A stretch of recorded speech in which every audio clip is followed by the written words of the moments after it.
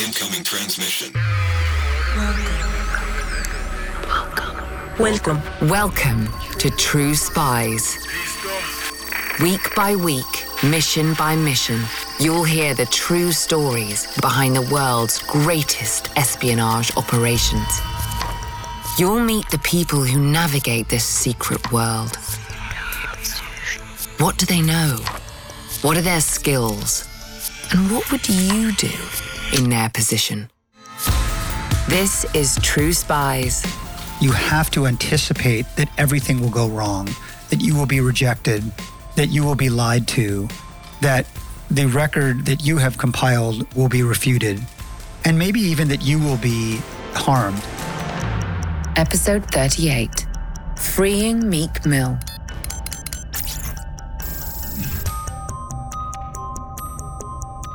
In 2017, Private Detective Tyler Maroney landed the case of a lifetime. Police corruption, a failing prison system, a superstar rapper. As cases go, it really had it all. His task? To dig deep, really deep. To gather the information that would exonerate one of the biggest names in American hip-hop. To serve justice to justice itself.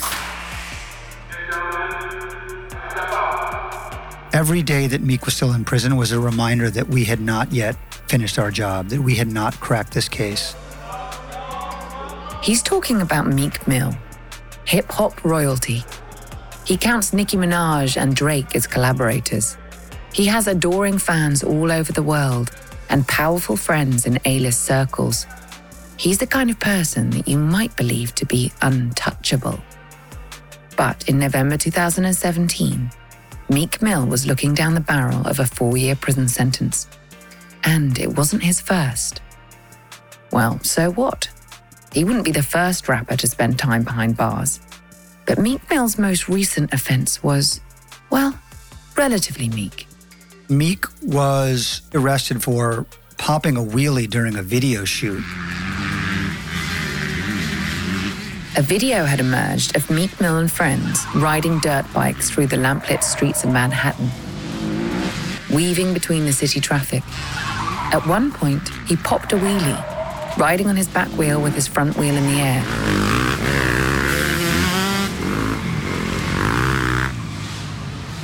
Dangerous? Perhaps. But a felony?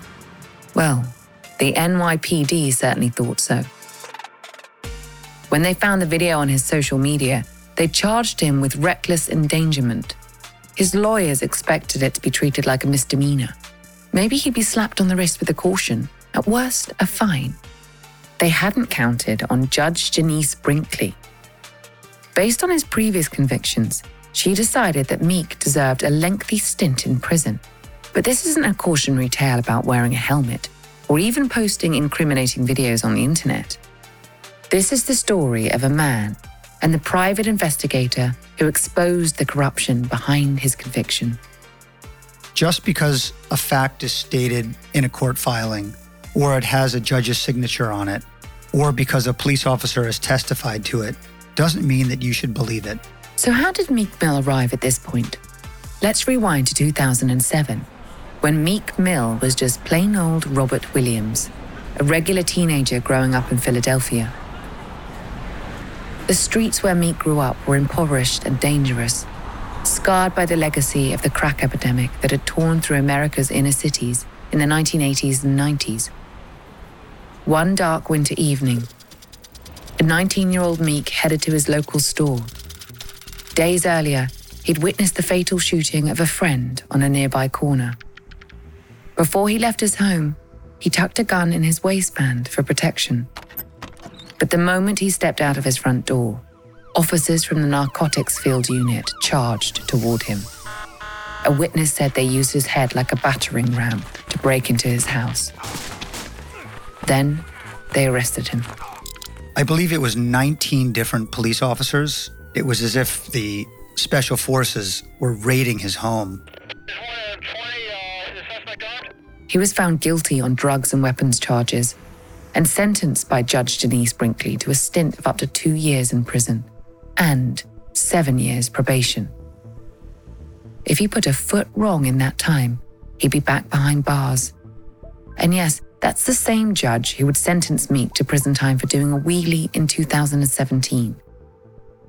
The terms of his probation meant that Meek Mill would spend 10 years in and out of prison, finding himself back in front of Judge Brinkley time and time again. He spent essentially his entire adult life on probation. So, it's sort of extraordinary that during that decade, he became an international rap superstar.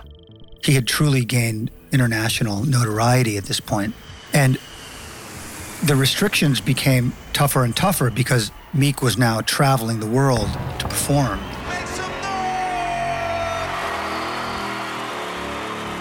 And these types of restrictions are not unique. The system is designed to keep tabs on anybody who has been released from the physicality of prison, but are still in a kind of figurative prison. Meek was aware of this, but the specifics of all of the restrictions are almost impossible to keep track of. In fact, Meek had somebody who was working for him whose full-time job was to alert law enforcement as to what his movements were so that he was staying as compliant as he possibly could be. By 2017, Meek's profile had risen to the point that his sentence for the wheelie incident triggered a public outcry. Fans and civil rights activists joined Meek's family in a frenzy of collective outrage. They believed that he was stuck in an endless cycle of parole and incarceration, trapped by a system that disproportionately targets African Americans. You might find it interesting to know that a Black person in America is 5 times more likely to be arrested than a white person. In some states, this disparity doubles. To his supporters, it was clear that he'd been failed by the police and by the criminal justice system. But how to prove it? Enter Tyler Maroney, PI. There are so many different definitions of private detective that it's hard to categorize them all. In fact, when I'm at a dinner party, I will identify myself in different ways depending on who I'm speaking to, because I know that there are so many stereotypes and mythologies around the field of private investigations. Probably the most common misunderstanding is that we are all surveillance experts, former cops, especially in the United States, who spend time in the bushes with long lenses. The other more modern stereotype, I suspect, of the private detective is a former intelligence operative, somebody who comes out of the Mossad or MI6 or the CIA and brings to the private sector the skills he or she had in the espionage field. So I think the two of those stereotypes combine to make it both a frustrating industry to work within because people assume that you have one skill when in fact you have another, but also a thrilling industry to work within because you get to put on different hats every day. When we say private investigator, you probably have an image in your head of a man in a trench coat, right? Has he got a trilby pulled down hard over a furrowed brow? Is he taking shelter from the drizzle beneath a solitary lamppost? People often assume Tyler's work comes straight out of the noir novels of Dashiell Hammett and Raymond Chandler. There is some truth to that in the sense that we are often working for companies and families that have some mystery that law enforcement could not solve. But our clothing and our tactics and our tone of voice and our weaponry is often quite different than what's imagined in fiction. It's also more techie. These days, a PI is more likely to be armed with a laptop than a revolver, more hard drive than hard boiled. The modern private detective is someone who I think can combine the continental op, which is the nameless private detective of Dashiell Hammett novels, and Mr. Robot. In other words, someone who can both understand the value of human intelligence, but also digital data. And in that sense, I think it is crucial that the private detective of today is not just a database monkey or a charismatic international man or woman of mystery, but someone who can combine both. You might be surprised and disturbed to know just how much someone can find out about you if you live in the United States. It is astounding how much information is available about people, such as their dates of birth, their social security numbers, the addresses where they live, companies to which they are linked, how much they paid for their home, the deed for their home, what debts they have, whether they've been sued, criminal records. The list goes on and on and on. And these are all considered public records in the United States and to a lesser extent in some other countries. And the ability to find and navigate those databases, some of which are official, i.e. government run, some of which are commercial, therefore private, is crucial to the modern private detective game. Even Tyler, a man whose job depends on this kind of applied snooping, is kind of horrified by just how little privacy the average citizen actually has. I was alarmed when I joined the industry 15 years ago, and among my first assignments from my new boss was to run a background check on myself. And the purpose of that was to teach me how much information is out there that the average person does not have access to. And I was trained in using databases that are also used by law enforcement, by the medical industry, by the insurance industry, and others that are granted access to these types of databases.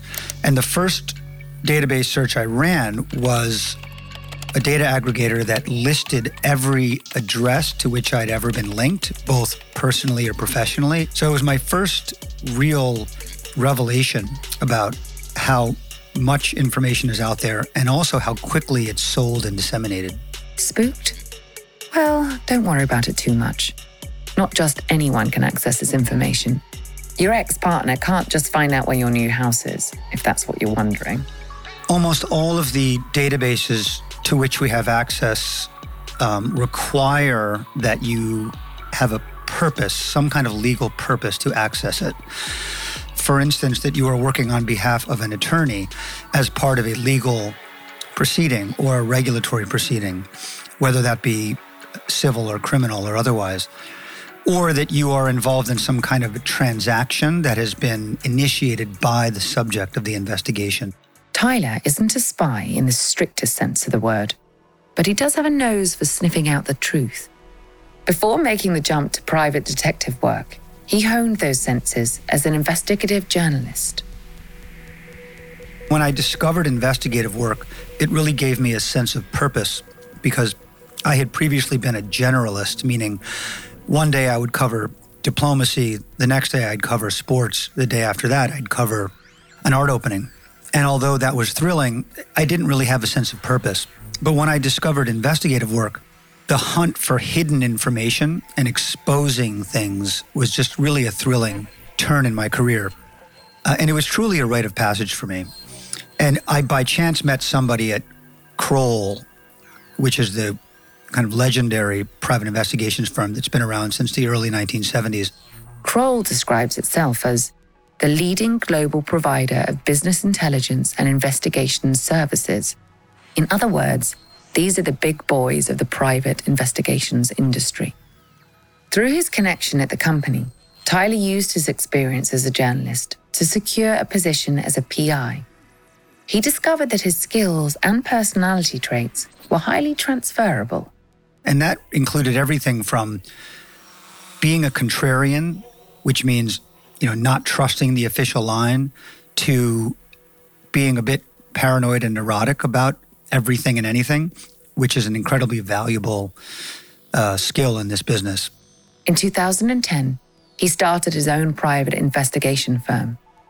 Tyler's company would focus on large, sophisticated projects, which served the public interest. In other words, they dealt with big, juicy cases, brought to them by a mix of corporate clients, wealthy private citizens, and NGOs. Tyler and his colleagues are the last resort for people who have exhausted their options. People like Meek Mill. They have Googled to the end of the earth. They have hired other consultants, and they still can't figure out the answer to the problem.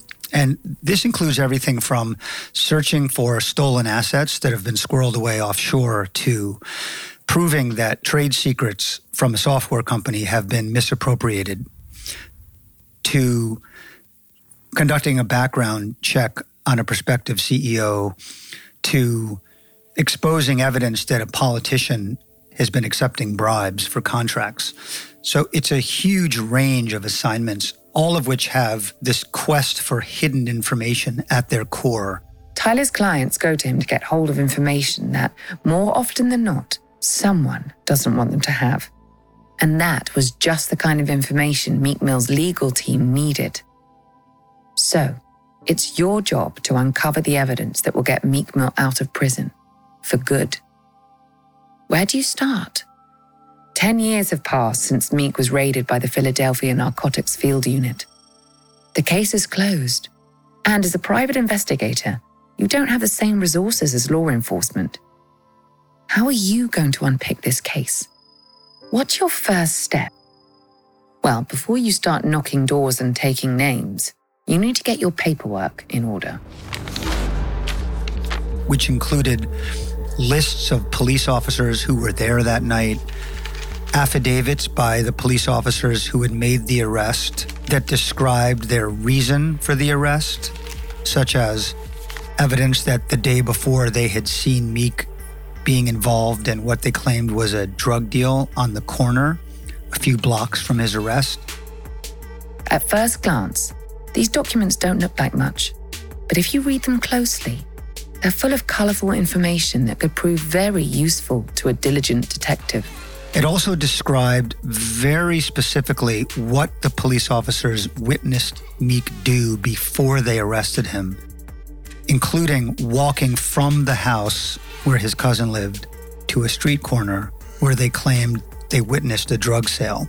But as a PI, Tyler's come to know that you should never take the official documents at face value. There was enough detail in this alleged drug sale that we decided to recreate it ourselves. So, Tyler, in true gumshoe style, returned to the scene of the crime with his partner, Luke. Had the alleged drug deal really happened the way the report said it had? Had it happened at all? Only one way to find out. Time to lay down some shoe leather. Tyler had to walk the exact same route that the officers had detailed in their report, see through their eyes. It was the only way he could be sure that they were telling the truth. And not only walked it, but measured it foot by foot to make sure that what was written down in the official record reflected reality. And we discovered a few things quite quickly. One is that many of the statements by the police officers do not appear to have been accurate.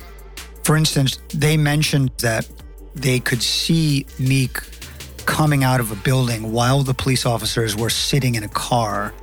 Almost immediately, Tyler smelled a rat. We discovered that the car could not have been parked where the police officers claim it was parked, while also seeing the door of the house and also with the vantage point of the alleged drug deal. So the police officer would have had to have gotten out of his car and followed Meek down the street in one direction and back up the street in the other direction without Meek noticing. Interesting. Either this police officer was supernaturally stealthy, or his report was inconsistent with physical reality. And as he pounded the pavement, Tyler discovered more. Another point that we noticed quite quickly is that the description of Meek was not reflective of what Meek looked like at the time, whether it had to do with his height, the style of his hair, or the color of his skin. And there were enough details that, although not every one of them was inaccurate, this was essentially what we were saying was death by 1,000 cuts, so much so that it was almost shockingly so, as opposed to one big mistake. The case was coming into focus. Through sheer forensic hard work, Tyler and his team had found serious discrepancies in the official police report. But this was just the beginning. Another breakthrough came from somebody who had a deep personal investment in the case. Meek Mill's mother. Hello again, True Spies listeners. This episode is made possible with the help of June's Journey, a thrilling detective game which you can play right on your phone. If you're a True Spies listener, it's safe to assume you're interested in clandestine missions, investigative adventures, and deciphering the latest mystery. You can find all of this in abundance and more in June's Journey. In the game, you'll play as the plucky June Parker, an amateur detective in the roaring 1920s. Poor June is set to investigating in order to find the truth of her sister's untimely murder. I don't want to give too much away, because the fun of June's Journey is seeing where this twisting story takes you. But I've just come to a grisly conclusion, thanks to working alongside other real players online as part of a detective club. Take heed, though. Not everyone wants to be June's friend. Discover your inner detective when you download June's Journey for free today on iOS or Android. Every day in America, 60 million packages are delivered, but we don't always know what's inside. He bent down to pick the package up. That's when the device detonated. Danger is everywhere, and no one is safe in Austin, Texas, as law enforcement hunts a serial bomber for 19 days. From Sony Music Entertainment, Campside Media, and Pegalo Pictures, this is Witnessed. 19 Days. Subscribe on Apple Podcasts to binge all episodes or listen weekly wherever you get your podcasts. In conversation with her one day, she was describing how bloodied up Meek was on the day that he was arrested. And one thing led to another, and she mentioned to Luke that she had photographs of that day before Meek was hauled off to prison. And she gave those photographs to Luke, and many of those photographs ended up in the media. And those were incredibly valuable because they, are visual evidence of what happened to Meek that day. Police brutality. That's the kind of thing that can cause serious problems for a prosecutor. Evidence contradicting the official report was stacking up. But Tyler needed more. He needed witnesses. Which meant tracking down and interviewing every one of the cops who were there that day that we could find. Most of the so-called eyewitness details in the police report had come from the testimony of one man, the arresting officer, Reggie Graham. Had Reggie lied in front of the judge? Was he the reason Meek Mill was trapped in this vicious cycle, ricocheting from prison to parole? All Tyler knew was that the success of this investigation could very well hinge on Reggie's credibility as a witness, and more specifically, the lack of it. They needed to prove that his word alone could not be trusted. They needed evidence. To get it, they decided to try and track down former officers who had known Reggie during his time on the force. They eventually found an ex-officer called Jeffrey Walker. Jeffrey wasn't there on the night of Meek's arrest, but he knew Reggie Graham and he was willing to talk. Jeffrey Walker is a former member of the Narcotics Field Unit who had worked with Reggie Graham. We wanted to talk to Jeff Walker, but we had a problem because Jeffrey Walker had spent time in prison himself, in federal prison. And the reason that Walker had spent time in prison, that he'd been caught stealing from other drug dealers. And so he was, of course, a former police officer. So, Jeffrey had credibility issues of his own. But there was still a likely chance he'd have some useful information, especially when it came to other corrupt officers. And at this point, we also knew that Jeffrey Walker had gone through a real rite of passage himself.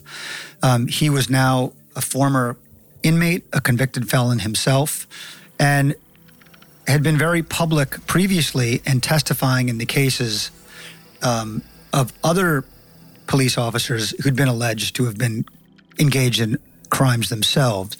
So he had become somebody who was very publicly willing to speak out against police misconduct.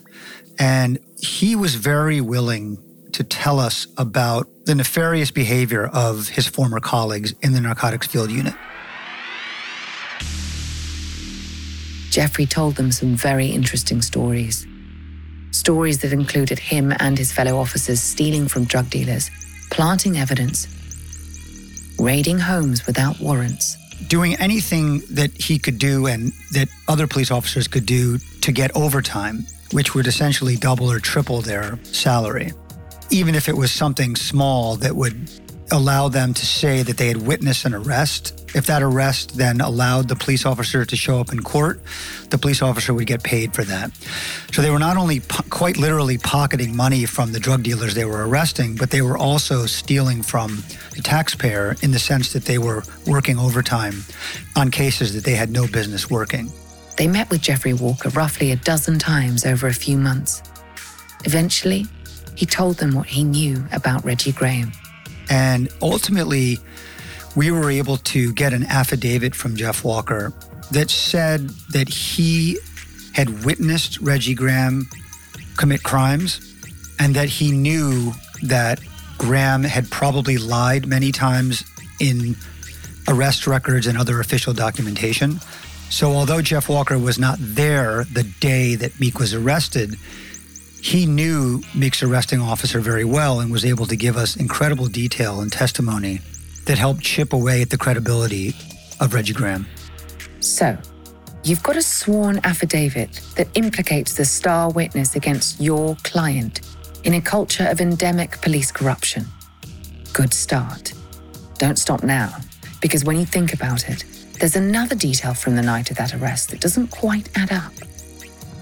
Remember, one of the charges that had originally landed a 19-year-old Meek in prison was pointing his gun at officers.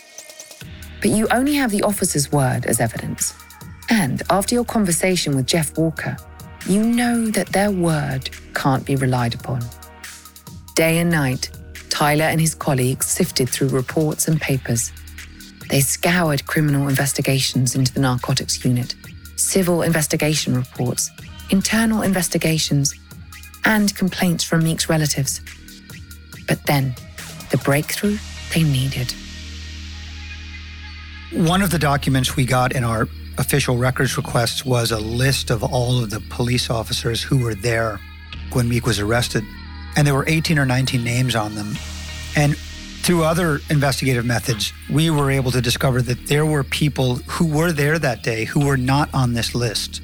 This was big. Why had these names been omitted from the official report?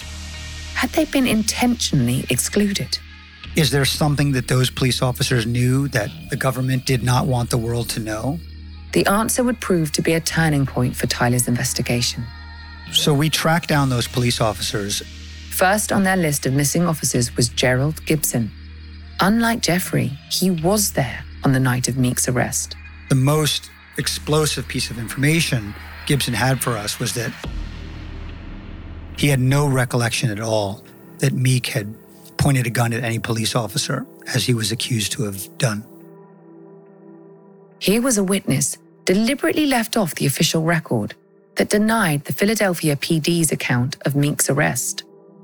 For someone, somewhere, this was convenient. And they were getting closer to finding out who. They kept going. They spoke to more officers and corroborated Gibson's testimony. Every single police officer we spoke to said that there's no way that Meek would be alive today had that happened, because their training requires them to pull out a weapon and likely shoot if a defendant or a suspect pulls out a weapon. There it was. The relentless hours of paper shuffling, the dead-end leads, it had all led to this. Armed with this new testimony, Meek's lawyers could appeal the original drugs and gun charges and get him out of prison for good. It felt, well, great. That's the most thrilling part of private detective work, is to come across some gem that you know is going to be useful. And not only the information itself, but to have a witness multiple witnesses who are willing to testify to that in a document or in court, to put their credibility on the line, to put their reputations on the line, in support not of Meek, but perhaps of the truth. But don't celebrate too soon. The investigation wasn't over yet. There was still one more witness they needed to find: Reggie Graham, the man whose testimony had put Meek in prison in the first place. Reggie Graham had left the police department and had moved to Florida. He'd gotten involved in church activities and, if I remember correctly, was even considering a career in music. So he'd kind of changed his life quite drastically. We got to the suburban subdivision where Graham lived and were quite nervous about this approach because it was a very quiet, family-oriented community. There were children's bikes on lawns. There were people sitting outside, enjoying the afternoon sun. And so people could see us walking up to Graham's house. His neighbors noticed us. Children noticed us. Stop. You're on the lawn of the man who your lawyers are about to discredit in court, based on the testimonies you've collected from his former colleagues. He's a pillar of the community, and essentially, you're about to accuse him of corruption. He's never been indicted or found guilty, so in a way, you're asking him up front, is this true? Did you do the things people say you did? It could all go very, very wrong.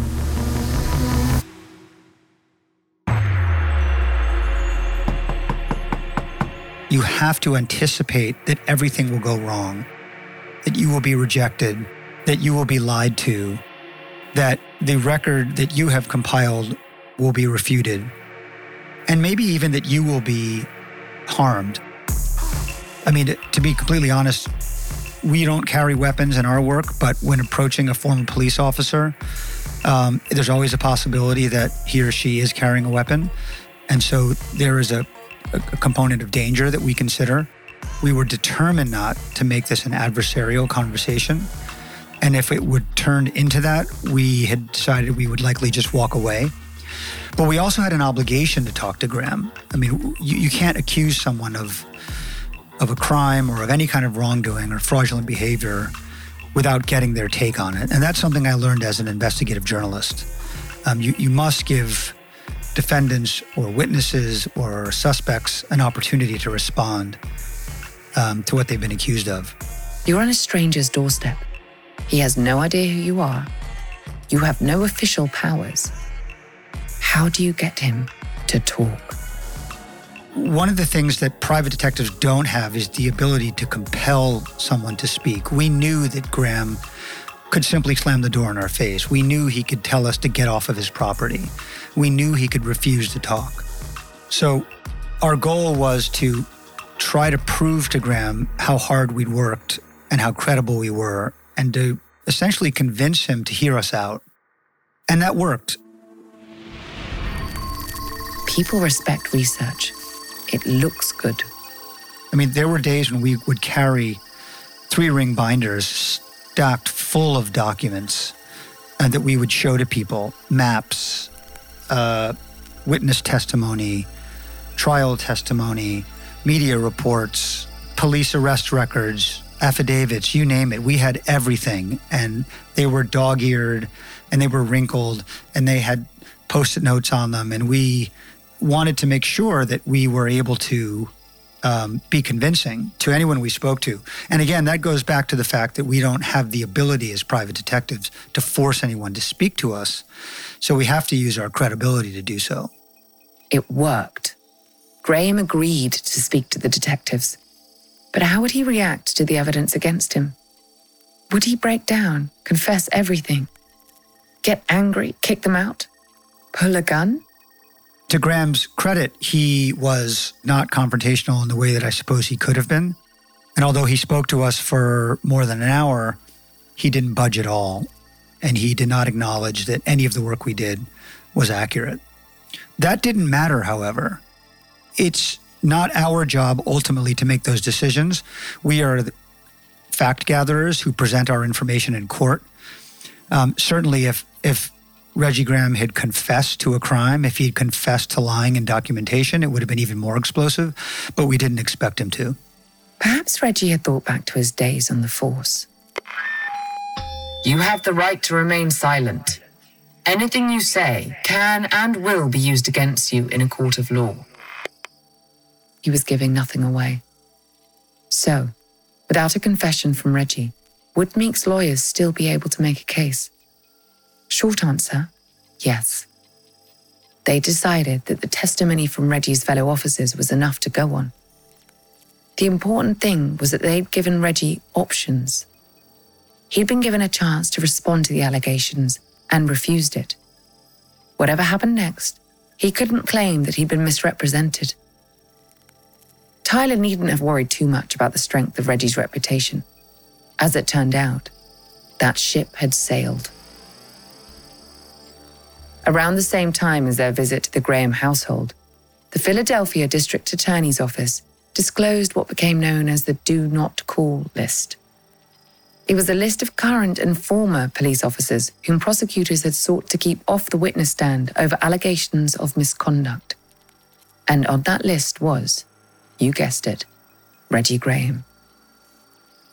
Under his name, the list noted that Reggie had been investigated by federal authorities for several alleged acts of corruption and had retired before his hearing. The publication of this list was explosive. It bolstered the witness statements Tyler and his team had collected and struck a fatal blow to Reggie's credibility as a witness. When Tyler and Luke confronted him about the Do Not Call list, he remained a closed book. Confrontation to him was not something new, which is probably why he wasn't very intimidated by us. Also, to his credit, he didn't have any reason to alter the record. He had not been disciplined for any wrongdoing. He has not been accused of a crime. Without Reggie, Tyler and his team were gambling that the evidence they'd already collected from his colleagues would be enough. The gamble paid off. In April 2018, 5 months into Meek Mill's 4-year sentence, his legal team took the evidence to a Pennsylvania Court of Appeals. He was granted bail. The appeals court removed Judge Brinkley from the case. She was later investigated by the FBI for partial treatment of Meek. He was granted a retrial for his 2007 arrest, due in large part to the evidence Tyler and his team uncovered about Reggie Graham. In August 2019, Meek Mill's legal battle was declared over. After 12 years of agony for his family, it was an indescribable relief. For a man dogged by allegations of criminality for his entire adult life, it was a public vindication, a success for social justice, and the spark for parole reform in Pennsylvania. Finally, for Tyler and his team, it was an exceptional victory. All their meticulous work had paid off. A man was free. The day that it was announced that Meek was off probation and had put his legal troubles behind him was among the most thrilling days of my career as both a private detective and a journalist, because it was the culmination of 6 months of work, weekends, nights, all geared towards revealing some kind of hidden information. But much more than that, it was an opportunity to work outside the system, to examine the system itself. In the United States, one of the issues that anyone accused of a crime has is that they are always facing a government and a prosecutor's office and a police force that is funded and resourced much more so than a defense, in the sense that anyone who's been accused of a crime has a huge uphill battle. And with Meek's case, we knew that we had the resources and the support, not just of Meek and his family and his advocates and his lawyers, but of the public as well. And that gave us tremendous energy. And in fact, this inspired us. As a private investigator, Tyler says this case has been one of the most formative of his career. First and foremost, it taught him never to trust the official record. The second big takeaway from Meek's case for us as an investigative firm, to think much bigger about our role as private detectives in the world. Instead of being simply opportunists, Meek's case has inspired us to seek out many other investigations that benefit the public interest, whether it's reforming the criminal justice system, uncovering official political corruption, or exposing the causes of climate change. And these are all kind of big picture ideas that we keep in the back of our heads so that in many ways we can reverse engineer an investigation. By which I mean, instead of waiting for a client to come to us with an assignment, we'll often look at an issue and figure out where we can play a role. Tyler Maroney. You can delve behind the scenes in the fascinating world of private investigations in his book, The Modern Detective. I'm Vanessa Kirby. Join us next week for another close shave with True Spies. We all have valuable spy skills, and our experts are here to help you discover yours. Get an authentic assessment of your spy skills, created by a former head of training at British Intelligence at spicegate.com.